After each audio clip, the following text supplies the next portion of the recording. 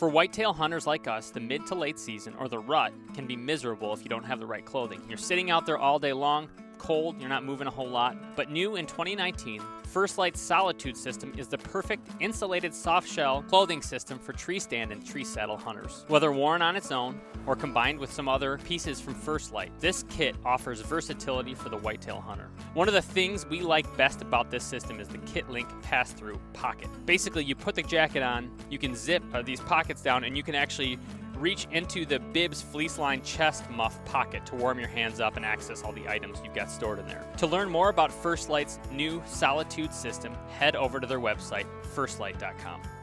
So we've been partnered with Styrka Optics for a while now. We can't say enough good things. The glass is awesome. The warranty is the best in the industry. Check these guys out, styrkastrong.com.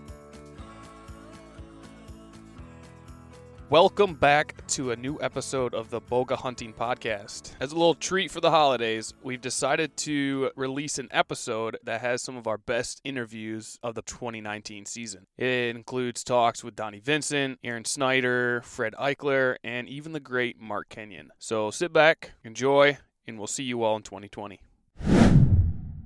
How was the Joe Rogan podcast experience? That looked like a lot of fun. Well, that's what, we were going to ask, what's it like to be friends with Joe Rogan? It was cool. It was really cool.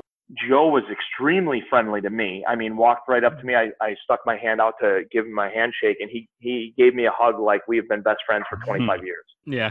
But it was incredible. I woke up one morning before, like maybe in January, February, something like that, and he had sent me a private message and just said, "Hey, this is Joe Rogan. Really would love to have you on the podcast.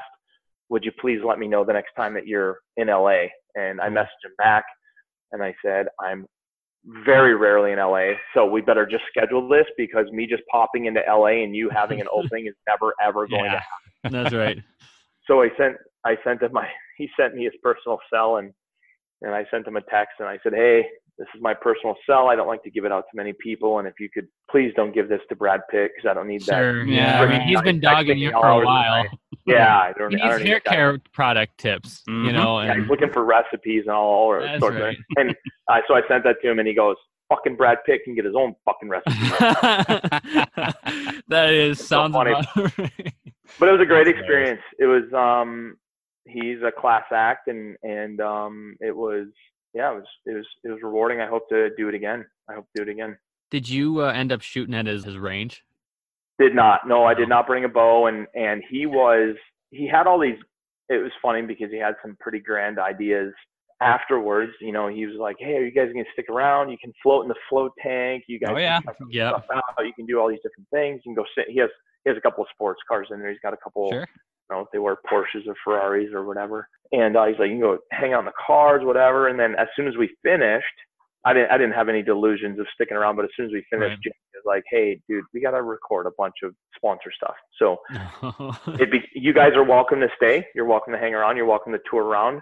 But we're going to be in here recording for quite some time." And the only thing that they said, which was kind of cool, is they said not that I'm famous, far from it, but they said when you leave the building, they wanted me to leave immediately.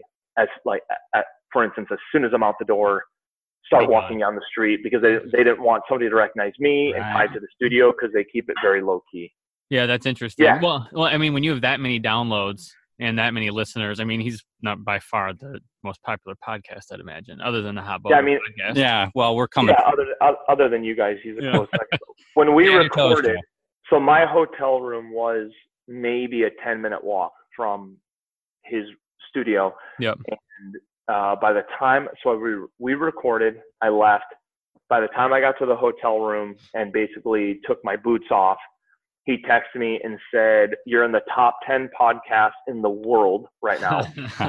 And then by the time I got on a flight, the next morning I got on a flight at maybe 6 a.m. or 5 a.m., something like that. And he texted me. He said, "You're the number 2 podcast in the world right now." And by the time I landed in Minneapolis, we were the number 1 podcast, hands down. Like it was, we had millions of listeners more than the second podcast. Crazy. So what was that like? What did you see the next couple of days as a result of that? That's a good question. And I don't know that I'll tell you this, and I won't tell you the number, but obviously I sell my films. Yeah. But we sold within the 5 or 6 days after I did it, we sold, well, I'll just tell you, we sold like $1,000 in videos in those 5 days. That's crazy. That's the Rogan bump. Yeah, it's the I mean, we do really well in selling videos, remarkably well. But that was like that might be what it looks like the first week that we come out and sell videos.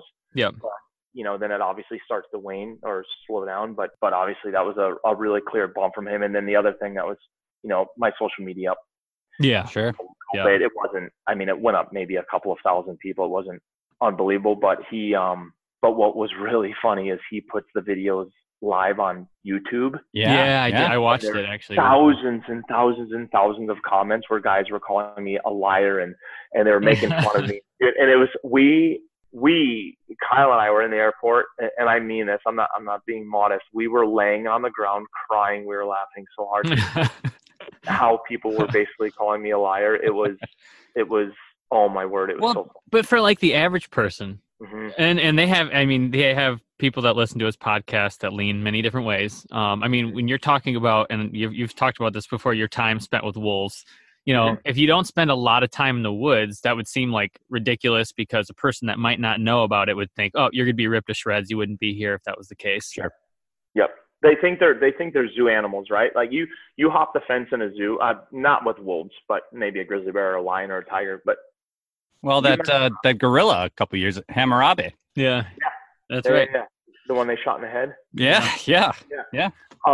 So you mess around with animals like that, and you're going to pay the price, And with wolves, I doubt anything would even happen in captivity. In fact, I'm sure of it. But people have just sensationalized predators in and of themselves, whether it be grizzly bears, brown bears.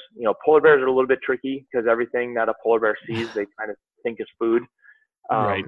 But people love to sensationalize these things because we love the anthropomorphism of that they filled our childhood books as a villain and they filled our Disney movies as villains. And when Jack O'Connor said it really, really well, he said flat out, and I'm just paraphrasing here, but he said the woods are far more interesting and he was referring to black bears, but I think the script falls for all predators. But he said the mountains and the forest are far more interesting if we demonize the black bear than if we don't. If we realize, if we are camping and hunting and fishing in the backcountry and we basically treat black bears as though they are big black fuzzy cows, which basically is what they are.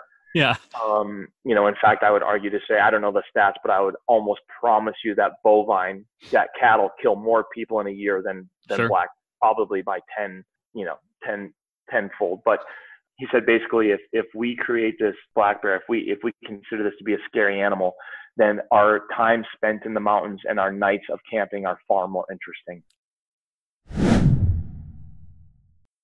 Oh, hey. What are you trying to do? How long have you been there?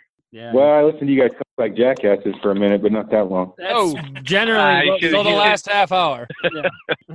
Yeah, that's pretty much all we do. Well, here's the thing, guys. I'm going to just clear the air right now. I've already hit record. Hey, and last time, and I hate to admit it, I may or may not have hit record. And you definitely did not. All the blame falls squarely on these broad, burly shoulders. Are you saying you're fat?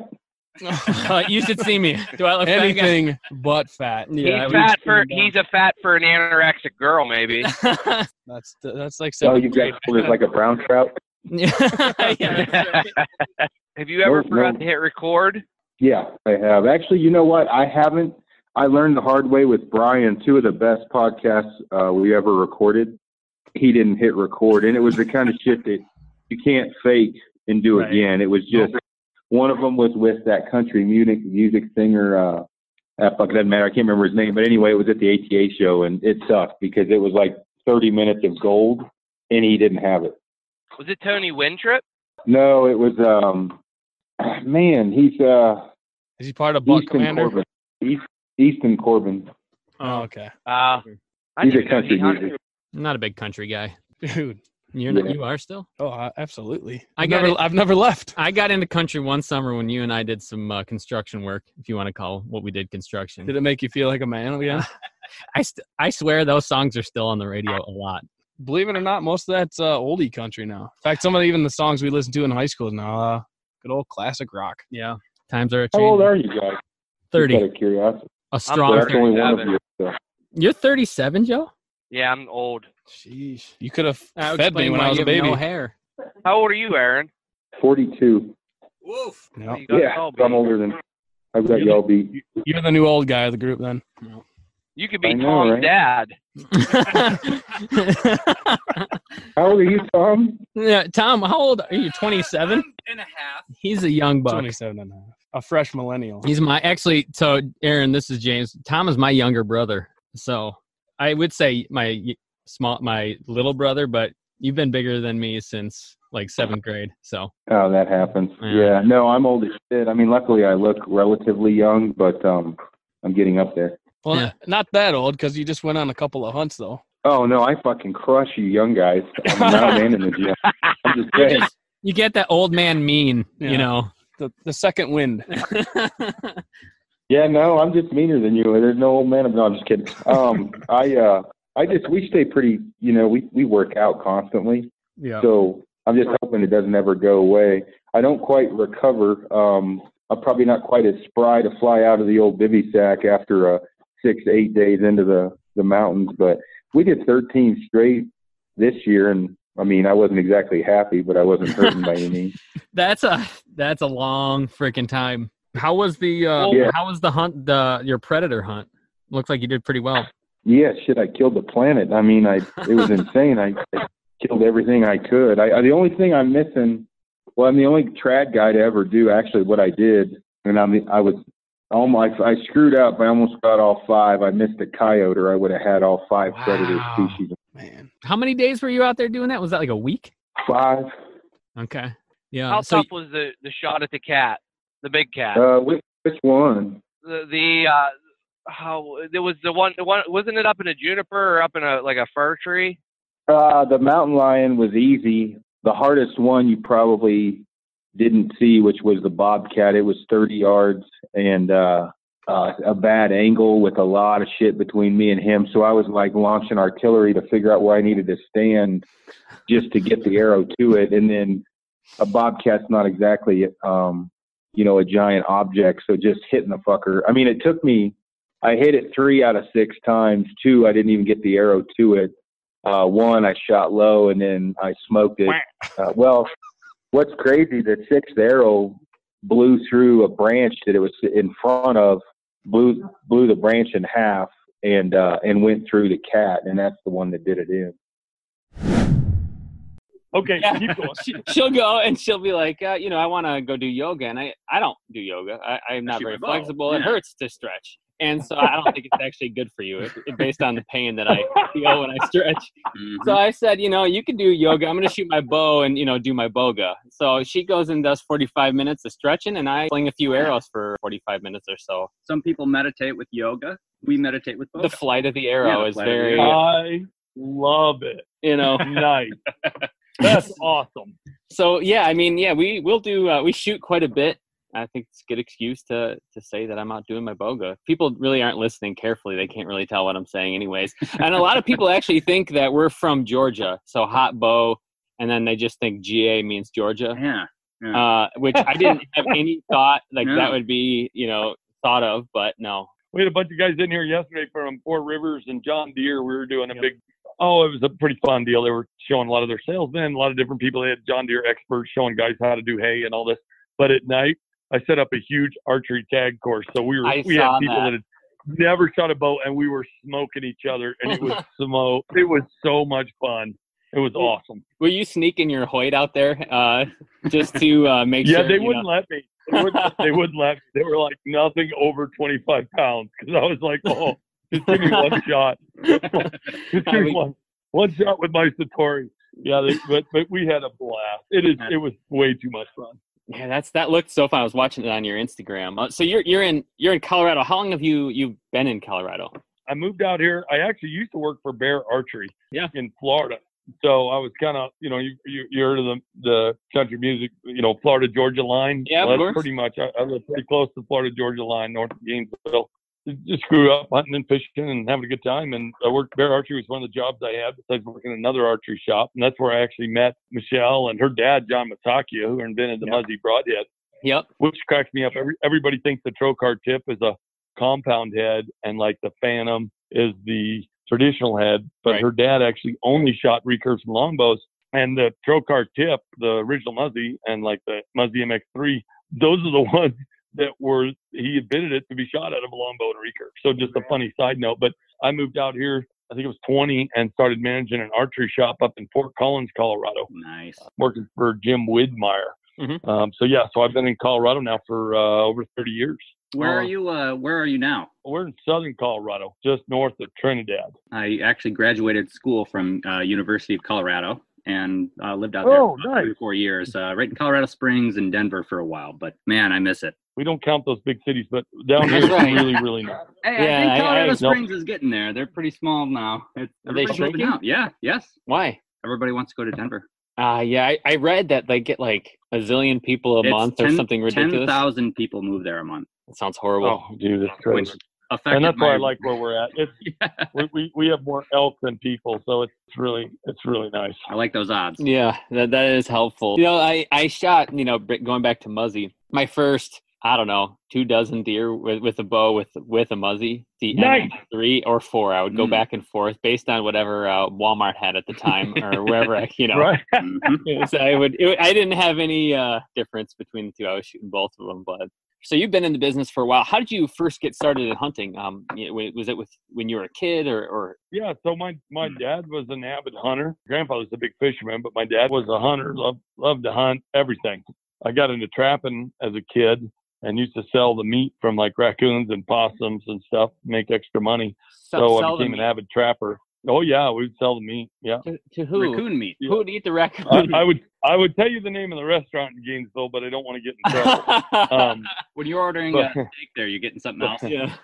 But yeah, this was many years ago. I think it was a little more accepted back then. But yeah, so I was getting paid, so I was happy. And I grew up trapping. When I moved out to Colorado, I started trapping like pine martens and badgers and beavers and coyotes and bobcats, all kinds of really cool stuff. So I was like, man, this is awesome. Yeah, just got into it. The way I think probably most people do, which is with my father. And then, having worked at Fred Bear, Fred Bear was always like, a hero of mine from when I was a little kid. Fred Bear's field notes was like awesome. You know what I mean? That to me was like, you got the Bible and then you got Fred Bear's field notes. You know what I mean? It was like 1A, 1B. Really cool. Yeah. Yeah, exactly. It's like, this is really cool. I couldn't read enough. It was really cool. Fred Bear did a great job of describing not only the hunt, but the people and the places. That's really what it's all about. And I just always respected what a good guy was and how great he told the story. We have a rule on our Instagram page that if you want to ever get a lot of likes, post a Fred Bear quote or picture or anything like that. You're guaranteed. Everybody loves it. But it goes back to the fact that he spent so much time telling the stories, and that's why his impact has lasted so long. His ability to tell a story. That's exactly right. I would agree with that 100%. And, really, there's Fred Bear was just, he'd stop and talk to anybody. And, Michelle's dad, John, was like that, just didn't really, he was telling a story. He wasn't bragging about himself. He was telling the story. And the feature of the story wasn't him. It wasn't about him being this great shot or this great hunter that he was. It was more about the place he was, or the valiant maid who doesn't remember the name of the boat, you know what I mean? Or the people and the places. It was just and the animal itself and how much respect he had for him. So, man, I tell you, I just couldn't. They don't make them like that, anymore. Dwight Shue, another huge hero of mine. So fortunately he passed, but there's another that was a great one. There's been some really iconic people in the hunting industry. There was a lot of really good people to look up to, and I came up, I think, at a really good time where I got to interact and felt very fortunate to interact with a lot of those guys. Yeah, that's an incredible opportunity. How old were you when your dad first took you out? Oh gosh, I honestly I can't remember. I have pictures of me as a child. Just like we have pictures of Trent, 6 months old, turkey hunting with us. Literally laying on the floor. Most parents would have a heart attack. He's laying around in cow crap. You know what I mean? There's a blanket on the ground, and he's rolling around holding a dirty turkey feather. You know what I mean? And sticking it in his mouth. And I'm calling turkeys, and we're having a blast. But he's still going. He may have worms now, but he's still doing good. That's fine. It keeps you thin. Yeah.